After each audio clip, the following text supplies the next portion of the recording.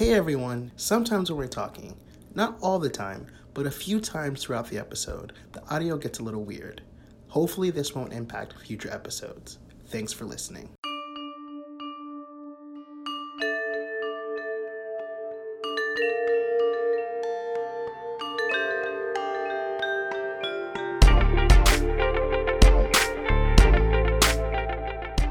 Welcome to Religiously Literate. I'm Ryan. And I'm Jay. Join us as we explore the diversity of religious belief around the world. Is the highest concentration of Muslims in the Middle East? Do Muslims believe in Jesus? Stay tuned as we answer these questions and learn a little bit along the way.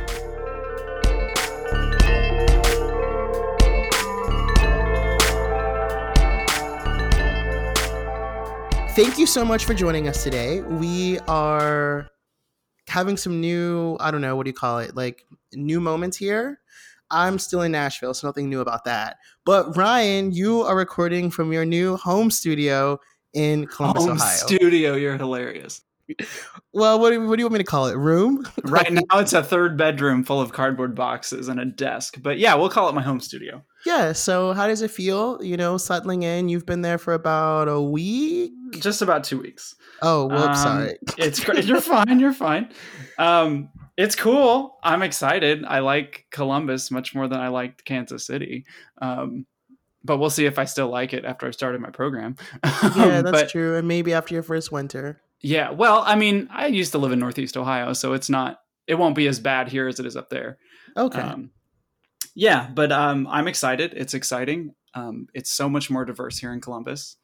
Okay. For people who've never been to Kansas City, the caveat is that Ryan lived on the Kansas side in a county called Johnson County, which everyone in Kansas hates. This is just most people on the right outside of Kansas City on the Missouri side also hate Johnson County. It's probably the one thing that Kansans and Missouri people can unite on. So that's the first part. And Johnson County is notoriously white. So it's also one of the wealthiest counties in the country. Not even in just the state. Yeah. But in the country. So I don't want people to think that Kansas City is not diverse, because Kansas City, Kansas and Kansas City, Missouri are quite diverse. Yes. But Johnson County is not. Yes. So just let that be known. But before we get to our info about the episode today, I wanted to. So we got some questions, and by we got some questions, I mean a couple of my friends are lazy, and so instead of listening to the things that we say and emailing us or contacting us somehow, they just decided to text me. So the first question comes from Rachel. Shout out to a listener in LA, and her question, I don't remember it word for word, but basically she was asking, she was really interested in the History Channel has this series on aliens and how they've impacted religion, I guess. And so her question was, are we talking about ancient aliens? Yes. Like Giorgio Tsoukalos' Ancient Aliens? I'm sure. I haven't watched this. So, and so she wanted to know if we would do that, do an episode on that. I want to talk to you about it. My gut reaction is no. Oh, I'm so there for that. Of course you are. So we can debate this. Why not? Okay. Rationale for saying no is because the purpose of this podcast, while to entertain, is also to promote religious literacy. Okay, that's true. And ancient aliens, whether or not they exist, we will not debate. But religious practices, we can't talk about that. And you can argue if they've influenced religion or not. But where, aside from going and watching this TV show, where are we going to find information about that? That's scholarly. Okay, yeah, you stopped me with the scholarly.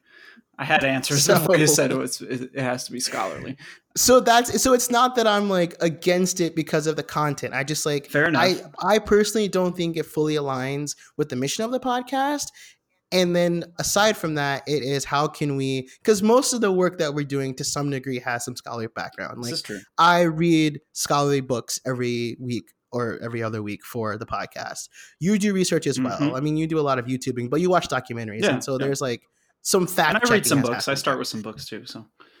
And so it's just I don't know how we could do that on this topic. But I am up to the challenge. I'm going to try and find a way to make this work. Okay. I was feel free to prove me wrong. I'm going to try. So I guess the answer to that question is maybe pending if we can find like quality information. If not, then we won't do it. Not that I'm we on don't. it. We're not open to it. It's just, Ryan was really into it, so he'll probably find a way to make it happen. The second question is from my friend Jenny. Shout out to our only listener in Michigan. And so basically she was asking if we would do a episode on Muay Thai, which I know that you're really interested in. The rationale for this is because in graduate school, I spent my entire time fighting for the ability to write a paper on Muay Thai as religious practice. And it took the whole program. I wrote this paper, whatever. So my initial reaction to this was also no. What? No, okay. No, as in not an episode specifically on Muay Thai. Okay. And the reason for that is there's only one academic paper that caused Muay Thai religious practice. And that's the paper I wrote. And I just feel there was like another one. I thought there was other stuff. No, there's no paper that calls the activity of Muay Thai religious practice. Okay. Now, what is in scholarship, and there's no dispute about this, is that elements of Muay Thai take on, like, there are religious practices and rituals that are involved in it. So people argue that it has religious parts, but no one argues that the whole is religious. That's what I argue. So I say we would not do a full episode on Muay Thai itself. I just don't think that we would be good academics in that sense. That's fair. But what we can do is talk about religious practice in general in Thailand, because a lot of these rituals are connected to just religious practice in general. It's called Buddhism.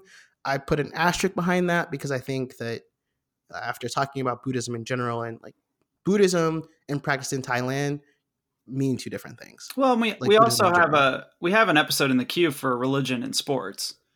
Yeah, so I mean, it could fall into there. It could fall into there, but I just think that probably like just talking about religious practice in Thailand might be a better fit for that, or so it could be a part of an episode. I don't think in itself could be a full episode. Is basically what I'm saying. So we'll talk about Muay Thai at some point. We're still figuring that out, obviously, as we're having this conversation. But it just won't be a episode in and of itself. And those are the questions. Nice. So should we talk about the topic at hand today? I guess so. All right. So today we're going to talk about Islam, which is the second largest religion in the world, something that we figured out a few episodes ago. You learned it with us. Yes. So there are 1.6 billion Muslims worldwide. And Ryan, please tell us the one country with the largest number of Muslims.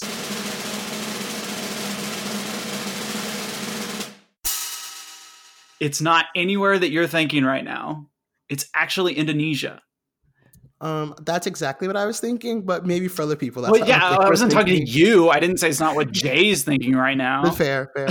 But that's true. There is a large perception that the Arab world has the most Muslims, which I'm going on a limb here, but I think that the largest number of Muslims actually reside, like not in terms of one single country, but like in a region, are in South Asia.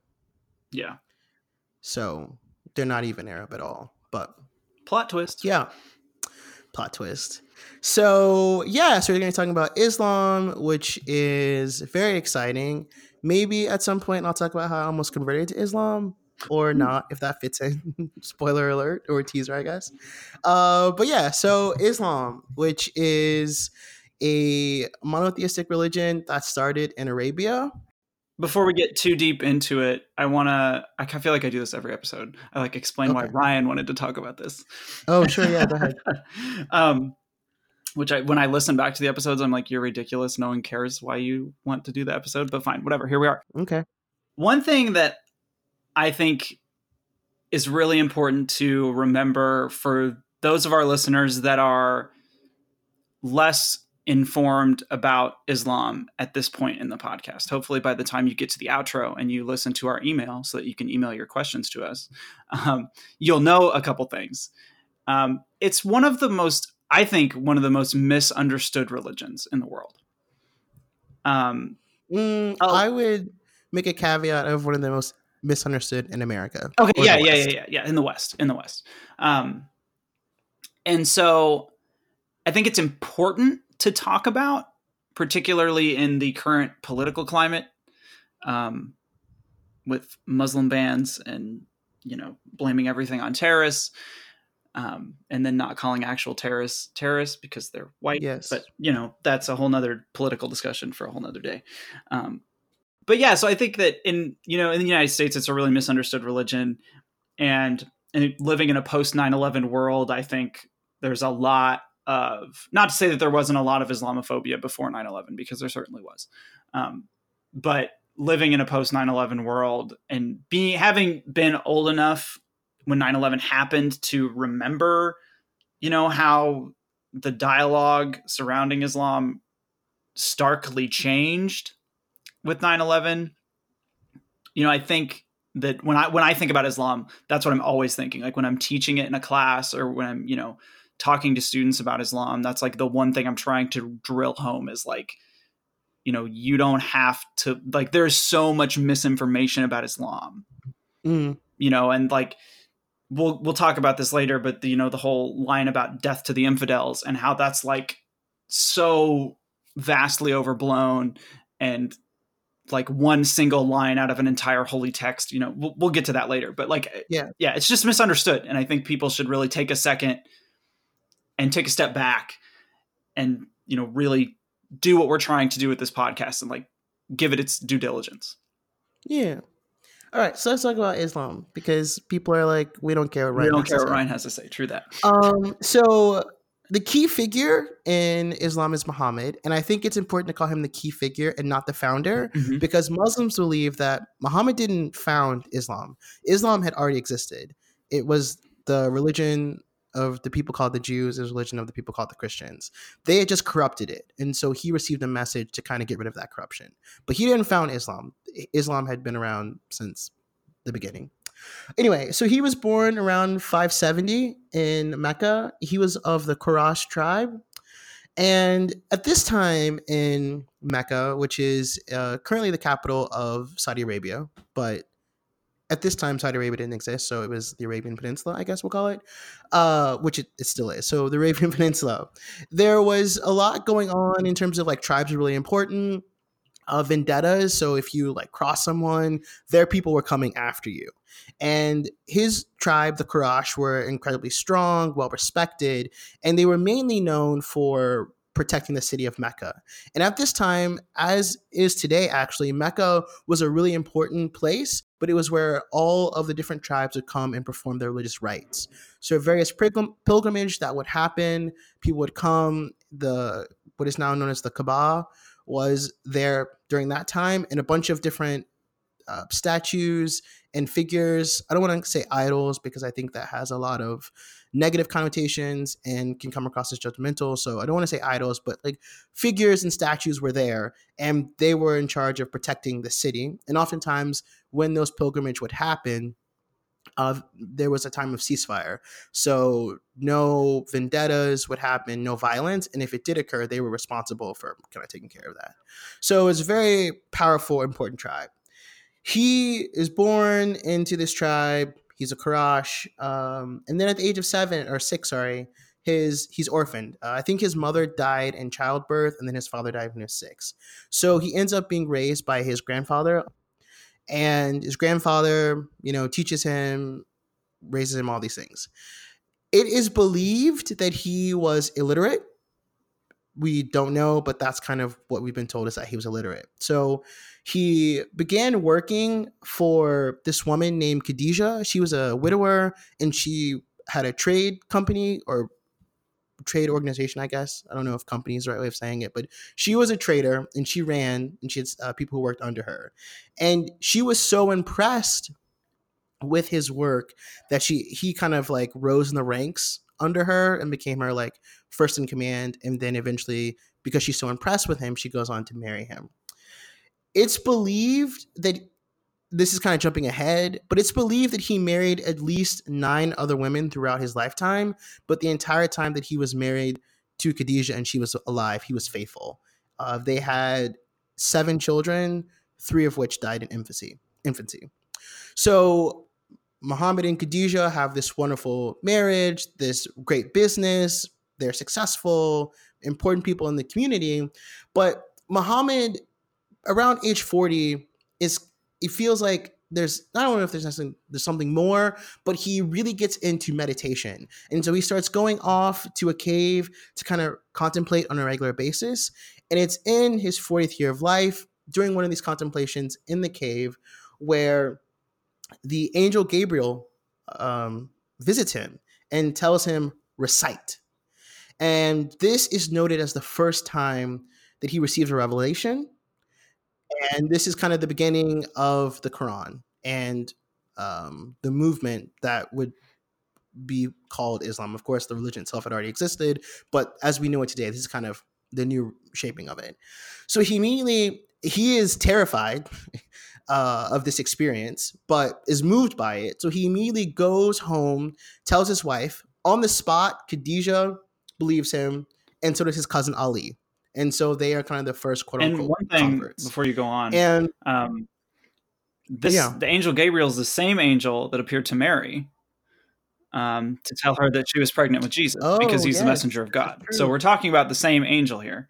And just to like a brief aside, his reaction to the angel is very much in line, or his reaction to Gabriel is very much in line with like Christian and Jewish accounts of reactions to angels. So there's a scholar who talks about like the supernatural realm, or the ideas of the supernatural in the Middle East at the time, and it's all wrapped up in these cultural things. It's pretty interesting. Well, that's cool. Mm-hmm. So he goes back and they accept his message, and then from then on, it kind of becomes his mission to point people back to Islam, the true path. And it quickly actually starts spreading among the community. Like the message starts spreading in terms of people actually adopting it. They're kind of slow. And a lot of this is happening in Mecca, right? Yes, all this is happening in Mecca. And things are going well. Like, other people in the community are like, I don't really know what this dude's talking about, but we'll respect his beliefs. He's part of our tribe, his family, whatever. All is good and fine until he denounces the idols in Mecca. Whoops. Or the figures and statues. Then that's when things go downhill for him. So then that tension starts to rise, and threats on Muhammad's life start to happen. But his grandfather was very well respected in the community, so he's able to kind of protect Muhammad. And this is going well, but only for Muhammad. His followers don't have the same level of protection. So actually, as the initial kind of assassination attempts, or at least talks about it, are happening, Muhammad feels for his followers who aren't protected under his grandfather. And so he sent some of them to Ethiopia.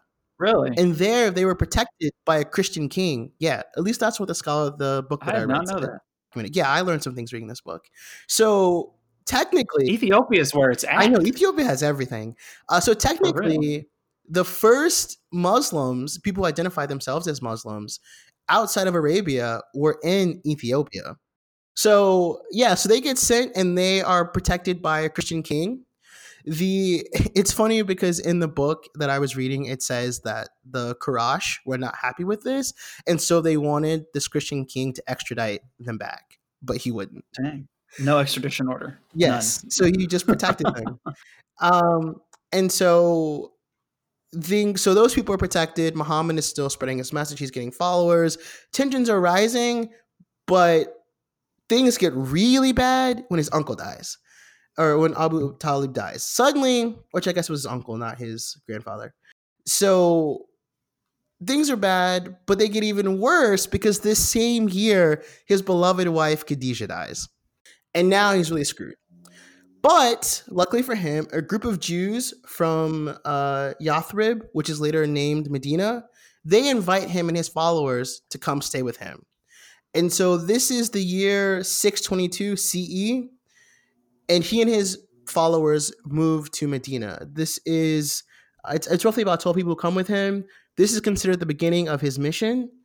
And this group of what are now called Muslims make their migration, which is known as the Hijra, to Medina. And this becomes the beginning of the Muslim calendar. A lot of things happen in terms of, now I'm really like condensing the history. Like there's quite a bit that one can talk about what happened here. But the condensed version is there are a lot of battles between Muhammad, his followers, and the Quraysh. And then there are even some disputes with the Jews that he had taken refuge with.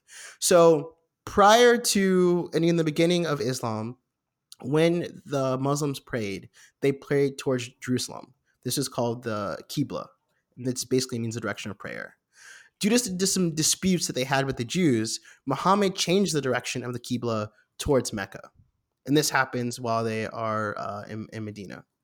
Things are going well, whatever. But it's important to them to perform their pilgrimage to Mecca.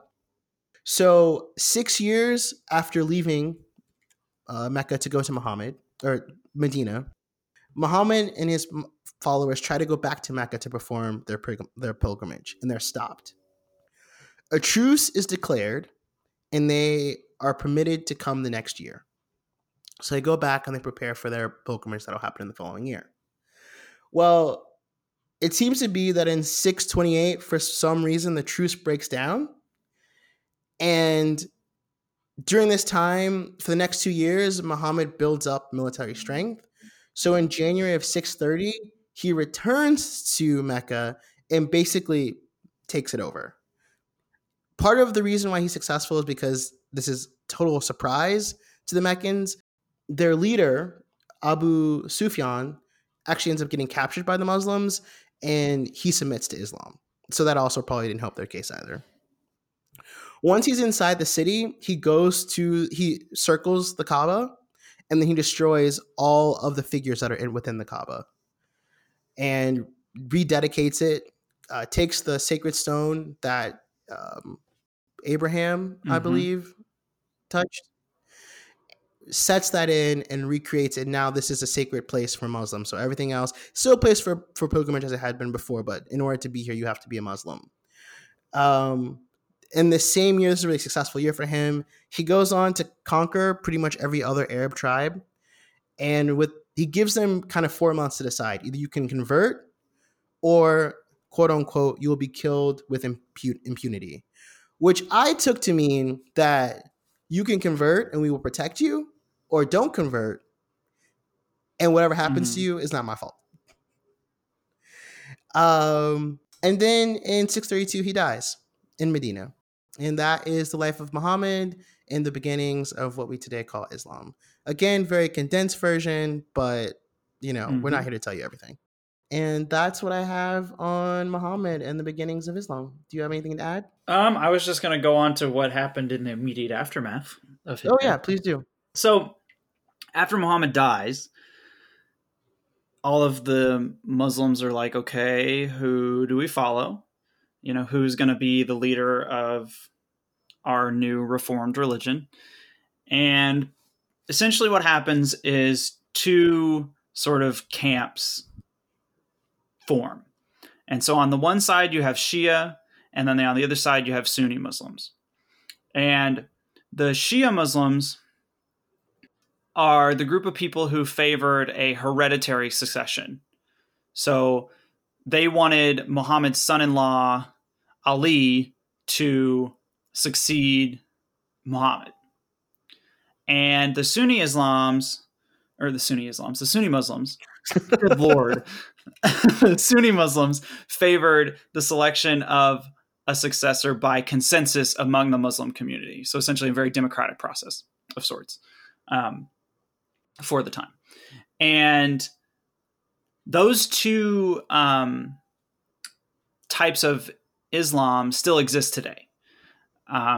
You probably heard about Sunni and Shiite Muslims all throughout the coverage of the war in Iraq, and not so much in Afghanistan, but more in the Iraq war. And so Shiite Muslims mostly reside in Iran, Iraq, Pakistan, and India. Sunni Muslims, good Lord, Sunni Islams, what the hell? Mostly reside, and I'm tired, people. I've been unpacking for 2 weeks. mostly reside in Saudi Arabia, Egypt, Jordan, Indonesia, and then some African countries. And so those two groups, we're not going to really cover the intricate details of the differences because there are differences between the two that are worth talking about in this episode. What we plan to do in the future is either have an episode where we just talk about one of them or both of them together and kind of contrast them and compare. But basically what you need to know is the way that they split was based on who was going to take over after Muhammad died.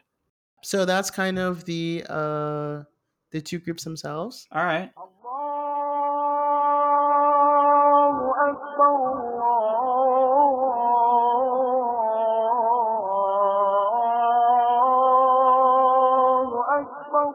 Do you want to talk about some beliefs, some basic beliefs, and then talk about maybe practices and stuff? Yeah. Well, first I want to talk about the Quran. Oh, yeah. Which is the holy book and the most sacred text in Islam. So during Muhammad's life, he received many revelations, and these go on to be the actual verses of the Quran. And during his lifetime, these things would happen. He would share the revelation. I mean, he would recite them. But if he was by himself, he would share the revelation with the community, and people memorize them. And so they just memorized them throughout his lifetime. After he died, people had verses that they had memorized, and they would share them. And this goes on for a while until the third caliph, Uthman, who he was a caliph from 644 to 656. And Muhammad dies in 632. So this is sometime after he has died. He's credited with organizing the canon of the Quran. And really what he went through the community and kind of asked, what verses do you know? What verses do you know? And really created one Quran. I think that there had been kind of multiple versions with different verses, a lot of them very similar, but he really were like, this streamlined it. This is the one that we're using. Have we talked about what a canon is? Oh, I don't think we probably have. not. So what a canon is, so remember how we talked about scriptures? Scriptures are, some sort of text loosely defined. In my opinion, does not have to be written down. Other scholars will disagree. But I agree with you on that. That's fine. Yeah, right, exactly. Especially since most of them start off being oral. And exactly. Turn into written. But that's beside the point. So when these scriptures get compiled, like what you were just talking about, someone sits down, or a group of people sit down and decide what is going to go in that book or that collection of scriptures. And that becomes the canon. So that is like the authoritative version. Yes. So he compiles, or at least organizes it. So the current Quran that we have now, that is since this third caliph, and caliph is just the leaders after Muhammad. So there was a dispute over who the first caliph would be. It was not Ali, spoiler alert. And then there were a series of caliphs, and then we kind of fall into the Islamic Empire. Lots of history, like totally condensed in those moments. But the Quran that has survived, it has 144 sutras or chapters. The longest is the first, and the shortest is the last. Did you say sutras? Yes, sutras. Not surahs? I thought they were surahs. Oh, they are surahs. Wow, thank you. I was like, hold on a minute. Wait, what? That's definitely a cross in my mind between Hinduism and... You're good. I had to stop for a second and be like, wait a minute. Is that right? No, it's surahs. No, it wasn't right. It's surahs.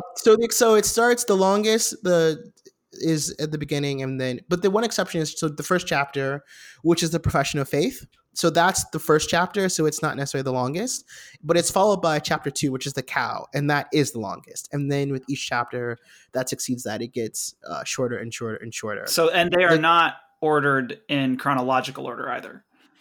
No, and there's no narrative structure, which people who are familiar with the Torah and the Bible are going to be confused.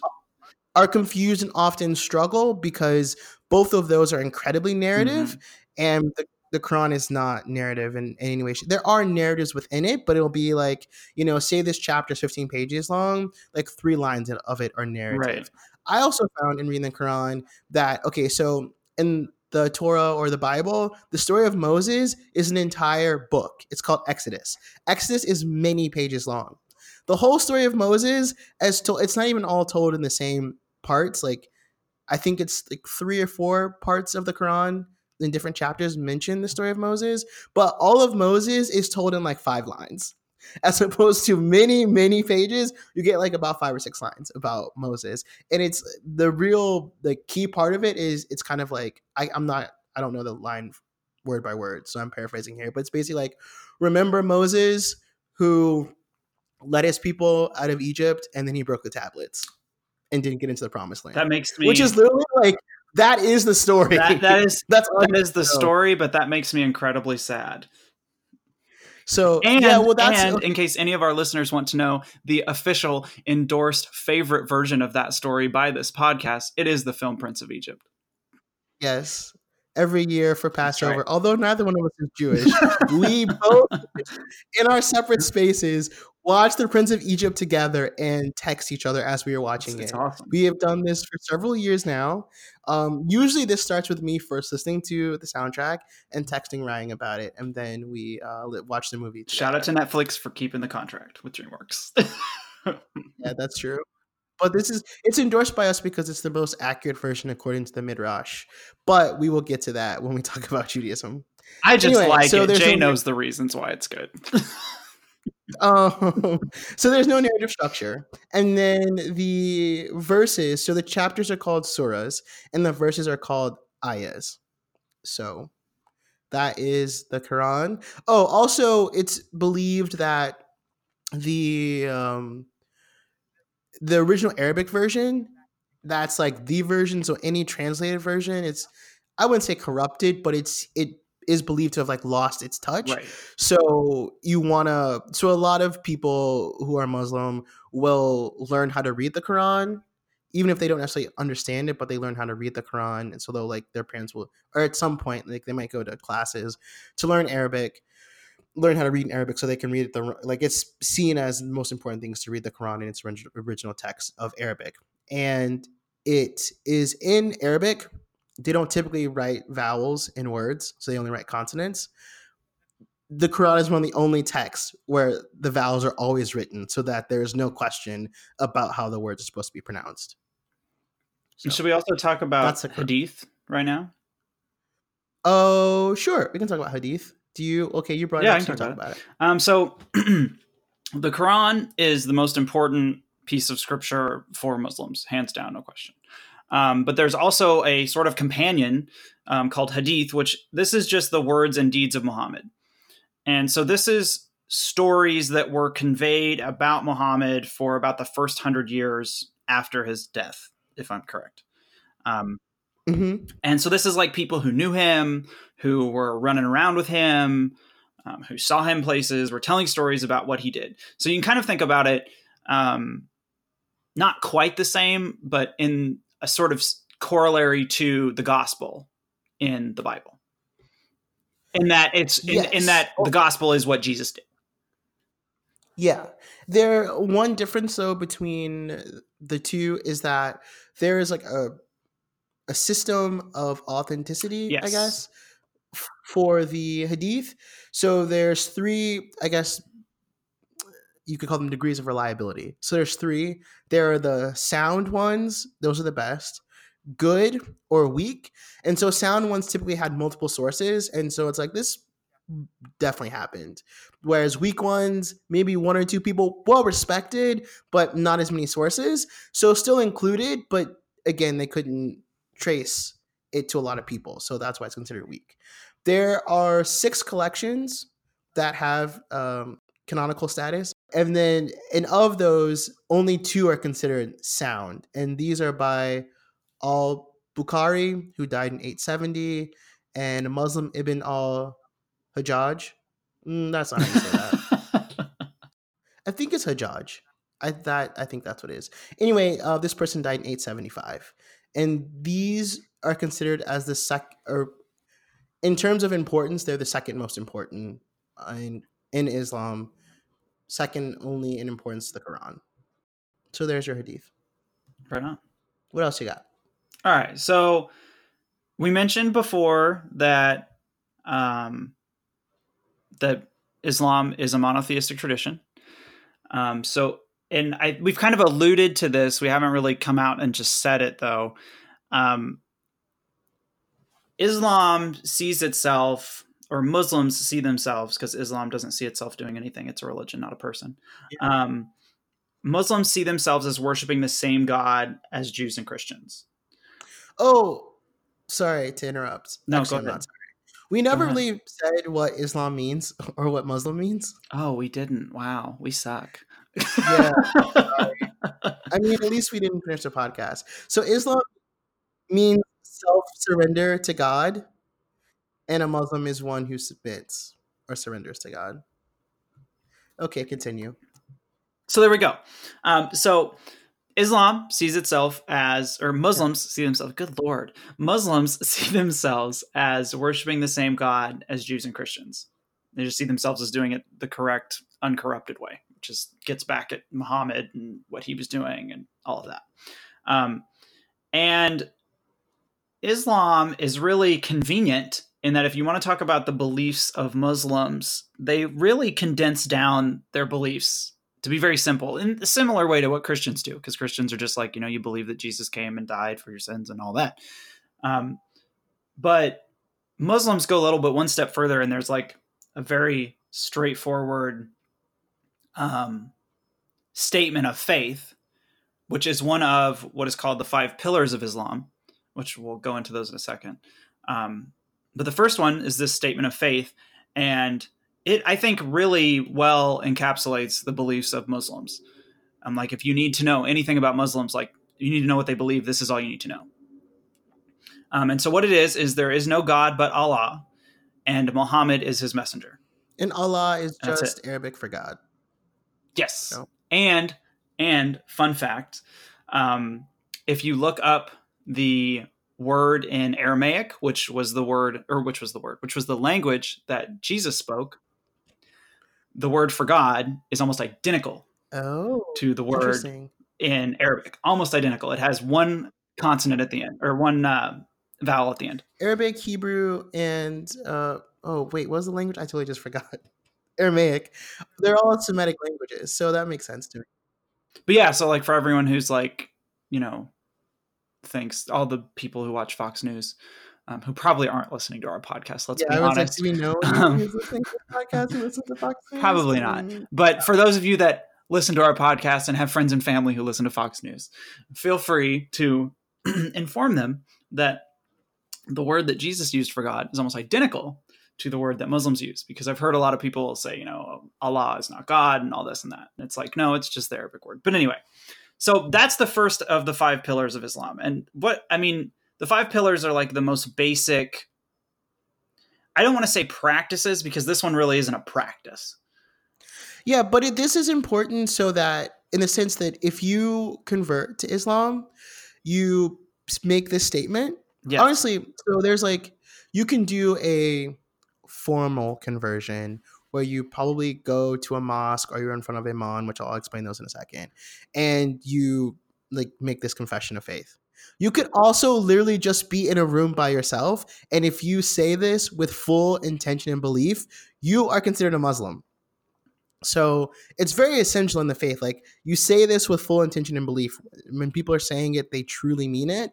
And that's what makes them a Muslim. This idea that there's no God but God, and Muhammad is his messenger or prophet is sometimes how it's translated. Mm-hmm. So it's also within prayer, which you'll get to in a second. Like, you say it over and over and over in prayer. But to get to the things I just said, so a mosque is Hold on, let's talk about prayer. We'll talk about prayer, and then we can talk about mosques. Okay, and then we'll talk about imams too. Okay, yeah, there we go. Exactly. See? The second of the 5 pillars is daily prayer. And I'm not going to pronounce any of these things in Arabic, because my Arabic pronunciations are worse than any of my other pronunciations that you've heard on the podcast so far. It's a lot. There we go. Jay's going to help me with these. So daily prayer takes place 5 times every day. It happens at dawn, at noon, sometime in late afternoon. And is there like a standard time for that? No, it changes because it's based on kind of the moon-ish. So it Oh, changes okay, every that's day. right. It's That's usually right. by like a couple of minutes. Okay. But yeah, Okay. it changes every day. So there's like full calendars that you can download that'll tell you, Um, this is when these times are for prayer. Or if you're lucky and you live in a Muslim Muslim majority majority country, country. Yeah. then or community, because like Dearborn, Michigan, you can Right. hear the call to prayer in Right. Dearborn, Michigan. So then there's late afternoon, sundown, and in the evening. And this prayer can take place anywhere. It doesn't have to be in a mosque. It can be, but it doesn't have to be. And these prayers always take place toward Mecca, which what you were talking about earlier with the Qibla, yeah. And there's like actual compasses that you can get, and I'm sure there are apps that you can get that point you toward Mecca. But yeah, so it's always towards Mecca, and there's also this like, and I can't remember the word, maybe but there's like this system of gestures and sort of what's the word? It's gone from me. My brain just totally went blank. Genuflections. Oh, okay. That go with, which these are, genuflections are like the postures and positions that you go into to pray. And there's a whole system of those that go with each prayer. Are you talking about rakas? Yes, thank you. I couldn't remember the Arabic word. I just knew genuflection because my dad's side of the family is Catholic. And so there's a set of those that go with every single prayer. So that's prayer. Did you want to? Oh, and do you want to talk about mosques now? Let's talk about mosques and imams. Yeah. So mosques are also called masjid. Yes. There's a reason why that is. I do not remember. I was just gonna say, yeah, is that because those are both Arabic words, right? Yes. I don't remember. I'll be honest. I learned it once, but I don't remember. Anyway, so mosque or masjid, and that is the house of worship for Muslims. In the Arab Peninsula in South Asia, it's not common for women to go to mosques, so women often pray at home. But it is common for men to go to the mosque, especially on Fridays. So the Sabbath, so to speak, is Friday, and so typically there are Friday prayers, uh, usually around noon, or well, at least in America, around noon or 1. I don't remember when I was abroad, when I was in India, I don't remember, or even in Oman. I think it was around like 1 or noon. That seemed to be pretty standard. But Jay's not a world traveler. He's over here. I've been to Oman, India. I mean, I really haven't been to that many countries. They just happen to be relevant to the things we talk about on this podcast. But fair enough. so it's a place where you go. There's typically, at least, okay, in the United States, they often. And today on, Jay has been to every single religious architecture in the world. I mean, okay, whatever. I can't even. Yeah, it's true. Whatever. So there's nothing I can say about that. I'm very inquisitive, and so I like to go places. But in America, There's no shame. Just make me look bad. Maybe we should go some places. This is true. In America, they often serve as both a place of worship and as a community center. So either like right attached to it. But anyway, you go into the more sacred side. Oftentimes there's a place for you to wash. I think wash is called wadu. Don't hold me to that. But yes, that is the before you I know pray, there's like a ritual way of washing. And you wash various parts of your body. So there's typically a place where you can perform that before you actually go into what would actually be the mosque part of it, where you pray. And so if they're not rugs, oftentimes the carpet is set up to look like individual rugs, just like rows and rows of rugs. So you sit down and that's where you would pray. There's usually someone who leads the prayer. The community picks what's called an imam, and this is just a learned person in the community. They don't necessarily have to have special training. They don't have to be like a minister or whatever, but they will often lead prayer. And then on Friday, during Friday services, they may give a speech, which in Christian terms would be a sermon, but they give a speech. So they may read some verses from the Quran and talk about how it's relevant to life or something like that. But that's a section. Typically the section is split. So there's an area for women and there's an area for men. If it's just a first floor, Women are usually in the back, and that's because of modesty. Because of the different movements that you make, it would seem kind of sexual, or that women are in a vulnerable position if they're in front of men. Typically, they're in the back, and it's like women and children, and then men. But I've been to a lot of mosques that have 2 stories, so there will be men are on the first floor, and there might be a section, for instance, that have children with them in the back, and then women and children, if they're present, go on the second floor, and you end up looking down, so you can see the imam and hear what's going on. Or some of them even have, like, you can see it over the ledge, but they also have videos or TVs that you can see the imam on video, and that's how those work when they have like multiple stories. But that'll be and then you can walk out of that place, and there'll be like a community center. Sometimes there's schools attached to, like the one in Wichita where I'm from. There's a school there. There's a whole community center, and then there's actual, religious part, sanctuary. I guess it's not called a sanctuary, but that's the term that came to mind. And then, like, for instance, there's this huge mosque in Delhi. It's actually an outdoor mosque, so everything is brick, and everyone pray, like the Qibla is kind of a slightly enclosed, arched enclosure. You can walk under and see like Quranic verses written on it, and the imam kind of sits in that space, but everybody else is out on the brick praying. And when services aren't happening, when prayer's not happening, people like have picnics there. It's like public square, basically. So is there anything else you want to know about mosques? The only other thing I want to talk about that is relevant to mosques is that in Islam, there is this prohibition against depicting Muhammad. So when you go into like a Christian church, 99.9% of the time, you're going to see that 70s picture of Jesus that's in like, and you know exactly what I'm talking about. I know what you're talking about. Yeah. Yes. There's going to be some depiction of Jesus. There's going to be a cross. There's going to be, there's artwork is important to Christianity for the most part. Yeah. There's a prohibition of depicting Muhammad. And so there are not, when you go into a mosque, there's not going to be depictions of Muhammad. There's not going to be pictures of God, nothing. So the artwork from things that he's read, not from actual experience. As someone who's actually been to a mosque, I can say that's true. There's also a prohibition on living things in general.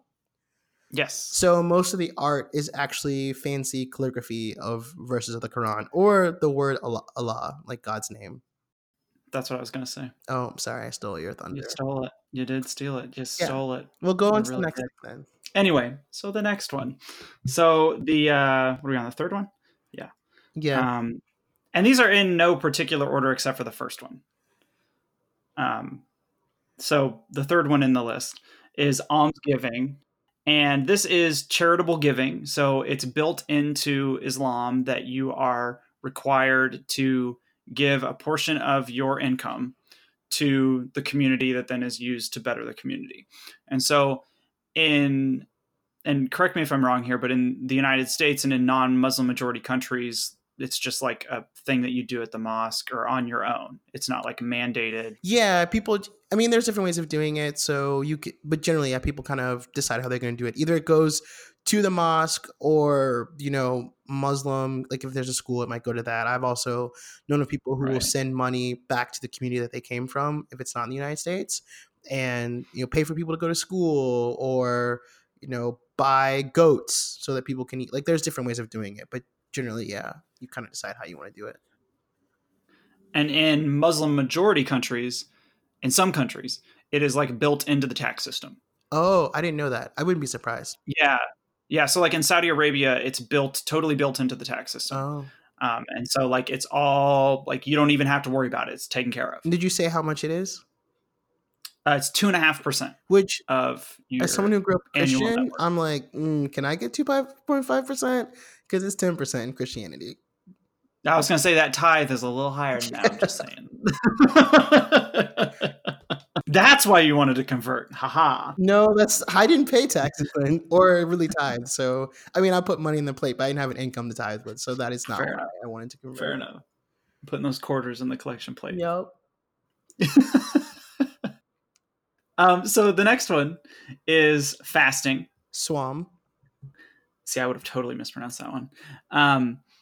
So this takes place during the month of Ramadan. And so most people I think have probably heard of Ramadan, but don't necessarily know what it is. So it is a month in the Muslim calendar. And like you were saying before, the Muslim calendar like starts with his revelation, right? Yes. And so then, and it's a lunar calendar. Yes. So it has 13 months. Sure. And so, yeah, it I'll has believe 13 you on months. that. Yeah, it does. That I know to be true. And one of these months is Ramadan. And this marks the time of year when Muhammad received his first revelation. And so what happens during this month is Muslims will fast during the daytime between sunrise and sunset, and they will abstain from food, drink, sex, smoking, you name it, anything fun and satisfying you're not doing during the daylight hours. And then at the end of that, there is a, what's it called? Eid. Yes, thank you. Can I interrupt you real quick? Yeah, go ahead. So the last 10 days of Ramadan are considered the holiest. And some people believe that, yes, everyone believes you're supposed to fast during Ramadan. Some people are like, even if you don't fast during like all of Ramadan, fast during the last 10 days. These are the holiest. And there are different beliefs kind of surrounding this, but some people believe in the same way that a Christian can pray for forgiveness, that kind of all of your sins are wiped away through Ramadan. That's not like everyone believes that, but some people believe that. Mm-hmm. And there are different things that people do during Ramadan. So one of the things that people do is read the entire Quran. So it's broken into 30 sections, and you read one section every night. I think this is called Taweed. Don't hold me to that. But a lot of times this will happen at the mosque. And so generally men, but women may go too, depending on where you are. Like if you're in Pakistan, as a woman, you're probably not going. But if you're in America, then you may go. And there will be community readings of this. So someone will actually read it out loud and you can follow along, or you can recite it with the person, because some people have sections or like the whole Quran memorized. But you can do this collectively. But the goal is that at some point people are reading, and obviously it can go well into the night. So some people, after you break fast when sun sets, will then eat, have communion, or not communion, fellowship with their family, and then they will go. And that was so Christian of you. Have fellowship. Well, it's because I now live in the South, and like all of the people that I know in the South, like, we'll be like, oh, we're gonna go to the Black Cultural Center to hang out, and they're like, let's come have fellowship at the Black Cultural Center. And so anytime like people are collectively together, even for non-religious reasons, they're like, let's fellowship. And I'm like, that is so Christian. But now it's just like in my lexicon, because that's what people say all the time. Like, let's have fellowship. Like I have wine nights with my friend, and they're like, let's fellowship over wine. And I'm like, this is ridiculous. But they're all from the South. I'm the only one who's not from the South. So I just fair enough. But so after you break fast with your family, and I was going to use another. You could say have fellowship. I was just busting your balls. Oh, okay. I'll say fellowship because that's much better than Kiki. But you hang out with your family, and then you will go, or some people will then proceed to pray throughout the night and read the Quran, this particular section of the Quran. Okay. Yeah. And so then at the end of Ramadan, I don't know what's that Eid called. Do you know?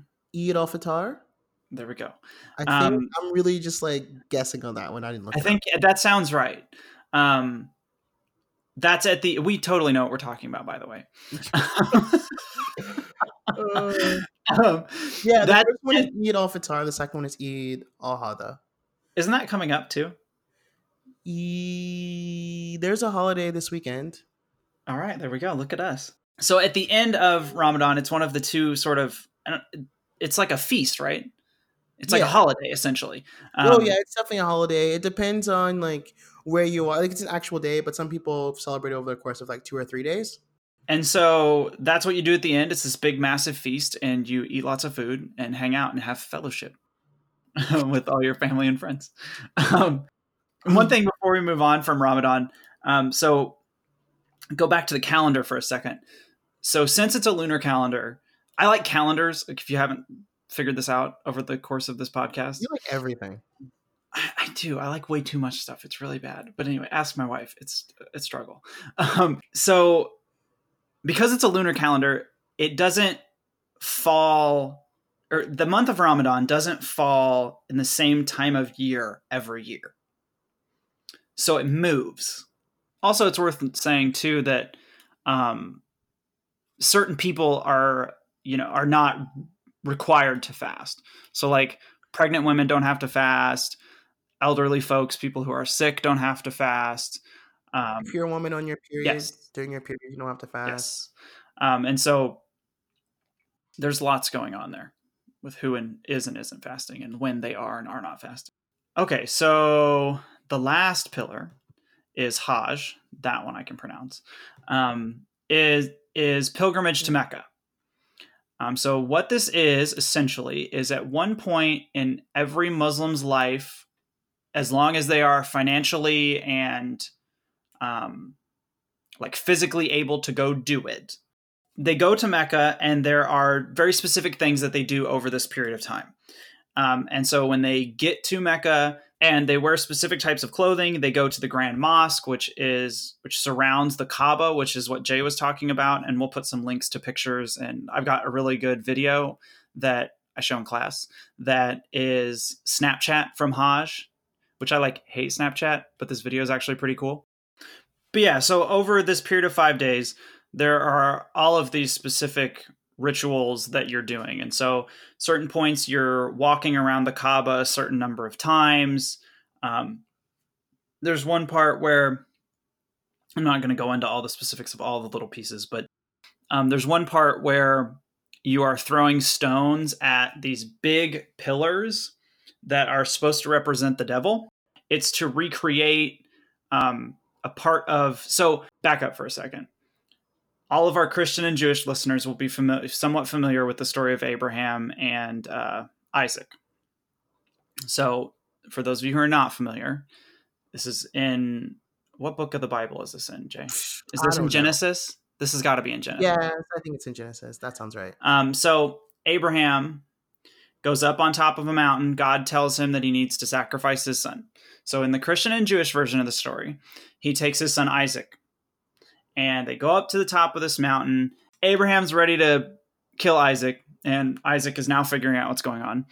And God's like, JK, bro, JK. You don't have to do that. I was just testing you. Because Old Testament God likes to do that with people. So in the Muslim version of the story, it is Abraham taking his son Ishmael up to the top of the mountain. And Ishmael is not Sarah's son, but Hagar's son. Hey, look at us knowing our Old Testament stuff. Who is... I mean, they're some people say concubine. Some people say slave. It's I think that he was a servant. Yeah, in their house. Yeah, or tent. Let's be honest, they weren't living in a house. Well, I mean, really.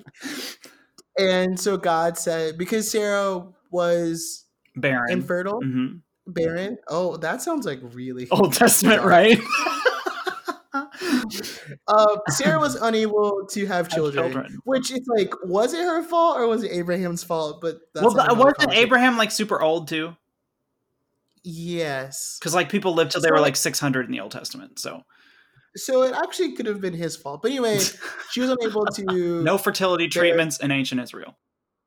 She probably could get pregnant. She couldn't bear a child. There we go.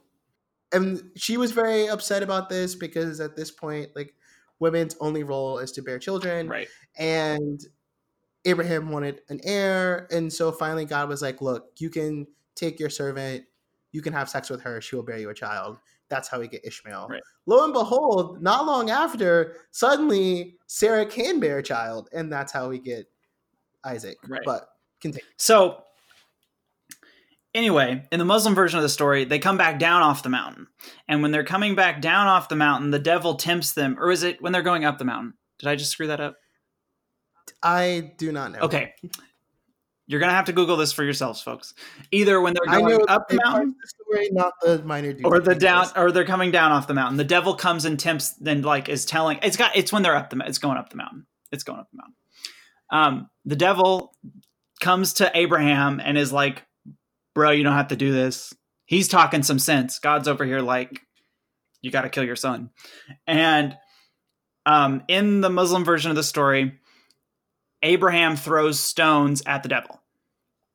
And so that's what you're recreating. And so that's essentially what the Hajj is a lot of recreations of different parts of the story of Islam, and the history of Islam. And so like you have the Kaaba and how important it is for, Mecca and Muhammad's, or, the early days of Islam with Muhammad. And Abraham built the Kaaba with Ishmael and all of that. And there's a stone that is like a meteorite that was sent down from God and put in the Kaaba. There's lots of little minute details. But that's essentially what Hajj is you're supposed to go, you do all these things, and it's very like taxing. It's a lot of like, it's not just like a walk in the park. It's not like a vacation. I mean, it's a literal walk in the desert. It is a literal walk in the desert. That is true. It is a literal walk in the desert. And so then when you come back and you've gone on Hajj, you earn the title of a Haji. So those are the 5 pillars. There were a couple things that I wanted to talk about sort of as tangential things that people misunderstand about Islam. So this is Ryan's soapbox where Yes. he's like, as a white person, I want to tell white people the real story do. so that you stop making me look Yeah, bad. I really do, because it's a struggle, guys. So I'm going to get up on my soapbox here for a second. I'm going to try not to be too soapboxy. So the first thing I want to talk about is... That's a lie. That's a total lie. It really is. So first thing I want to talk about is jihad. So what that actually means is, like, if we translate it, it means to strive or to struggle. And so what this means in the broader context of Islam is it's talking about the inner struggle of a good Muslim to strive to be a better person in service to the Muslim community. So it's all about service, which kind of comes back to some of these things that we talked about with the 5 pillars, particularly with this almsgiving and stuff like that. So it has nothing to do, it doesn't necessarily have anything to do with warfare or with terrorism. It can mean warfare conducted in self-defense against those who wish to destroy Islam. I'm not going to sugarcoat it and say it's something that it's not. However... But I mean, I think we've talked about this with yes, Sikhs, exactly. where, That's exactly what I was about fighting to say. for justice. I think it's the same idea of that what you are doing, you believe is the word of God. And so if someone is a threat to you or a threat to justice, then you're allowed to commit violence to stop that threat to justice or you as a person. And so some fundamentalists and extremists have taken this to mean holy wars of aggression. So like actually going out, like ISIS, for instance, going out and attacking people, not being in self-defense. And now I would argue they probably think they are acting in self-defense, but that's a whole nother story for a whole different day. Yeah. And I think that there's also like, to a certain degree, I don't think what they're saying is completely off. Well, yeah, I mean, they're reacting to a history of American imperialism in the Middle East. So, I mean, that is sort of in self-defense. But with that said, there's no justification for that. There's no justification for aggressive action in the Quran, which is usually what they say. But unfortunately, it has been used by politicians and religious leaders in this way. Now, I would like to make one sort of comparison really quickly, because the Roman Catholic Church has a similar sort of system. It's called a just war, where the Pope will actually say it's okay if you're Catholic to go fight in this war. When has that happened in history? I am not sure. I will go to the Google machine to find out. It is. I was being sarcastic. The Crusades? Oh, well, yeah, no, absolutely. Yeah, no, I thought you meant like actually give me some like legitimate answers. No. I think the Crusades are a perfect example of that is a war. Perfect, crystal clear example. Like, so for instance, here, just Google sent me to Wikipedia. So here we are. Right after the United States declared war on Germany for World War I, the Cardinal James Gibbons of Baltimore, which he's kind of the Cardinal of Baltimore is kind of the de facto head of the U.S. Catholic Church, issued a letter saying that Catholics were to support the war. And so it doesn't necessarily have to come from the Pope. It does come from the Pope most of the time. But so there is a system, like Christians are not getting off, scot-free in this department. At least Catholics in that way. So there's that. So jihad is more complicated than just terrorism. I also want to talk about this line, which I talked about, or we kind of alluded to earlier, this death to the infidels or death to the idolaters or death to the polytheists line in the Quran. So if this line is read out of context, for instance, in June of 2019, or June, it's not June, it's August. What the hell? Wow. August? I went back in time 2 months. Where are you living? If we read that in today's context, that doesn't sound very good. That sounds pretty bad. But much like many other religious texts, it has a cultural and a historical context that means particular things. And so scholars, and I think it's fair to say a majority of Muslims, understand that to be talking about other religious practitioners in Mecca that ran Muhammad and his followers out of town after things got messy in Mecca. And then who Muhammad then went back and conquered. So that line has a cultural and historical context. And also, I would like to make another comparison. I don't think it's a good practice for folks to take one line from a large religious text to characterize an entire body of religious believers. I think that most Christians would not appreciate that if they were if they were in the position that Muslims are in the United States. I don't think they would like for non-Christians to dig through the Bible, because I'm sure I could pull out a text or a verse from the Old Testament for certain that sounds just as bad as that when taken completely out of context. I mean, it doesn't really have to be taken out of context, but in many places throughout the Bible, it says that slavery is okay. That is true. That is a very good point. And there's like varying degrees of like what slavery is in there too. It's weird. So that's what I have. So I'll step off my soapbox. Thanks for indulging me, all of our listeners. And Jay. I don't know if I really have a choice. In our last episode, we talked about wanting to get another country, and we did. So currently, are you looking at it? I'm not looking at it. Yes. What are the countries that we're being listened to? Countries now, we have 17 states in the United States. We have listeners in the UK. We have listeners in India. We have a listener in Myanmar or Burma. And we have a listener in Austria. So if you have friends who live in other countries, please tell them. And hopefully they will listen and we can increase our international listeners. And so I can go tweet out cool. Yeah, that too. International tweets. I also want to say that Kansas continues to be our largest listeners, with Wichita continuing. I mean, my peeps in Wichita, I cannot thank you enough, because dominating, not even continuing, dominating. I don't even promote it like half as much as Ryan does, and yet you all continue screaming to support us. Rooftops. So I want to say thank you to the people in Wichita. I also want to say thank you to my friends in Tennessee. I've only been in Tennessee, or people in Tennessee, I guess.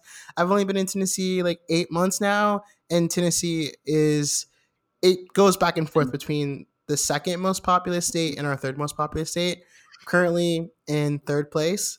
So if you have some friends in Tennessee, tell them to listen and you can be back in number 2. Number 2 right now is California. Shout out to all the people in Northern California, because that's mostly where most of our listens are coming from. So thank you to that. Our most listens come from Vacaville, and I'm still trying to figure out who it is in Vacaville. So if I know you, let me know and I will shout you out. But shout out to my friends and the people that I know, at least the cities that I recognize where there are people that I know. who are listening in NorCal, because again, I'm really bad at promoting this, and yet you people continue to listen. So thank you. I mean, thank you to everyone else, but those are people who are like really giving us numbers. And do we have any other announcements? I mean, before we go into our closing? I don't have anything. Okay. Thank you for listening. If you like what we're doing, give us a rating, subscribe, follow any of the places that you listen to podcasts. We're probably there. If not, let us know. We'll try to get there. Not really sure how we'll do that, but we'll figure it out. Google exists. You can follow us on Twitter at ReligiousLitPod. You can check us out on Facebook at facebook.com/religiously-literate.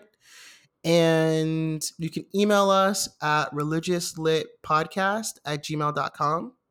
So if you have something that you're really interested in hearing about that's not one of the top 5 religions, if you have questions or comments, if you want to tell us that we're awful, if you want to tell us that we're great. I mean, we don't really get mail, so we will read it on the air. Send us mail. Come on. Honestly, we want to hear from the people, That's right.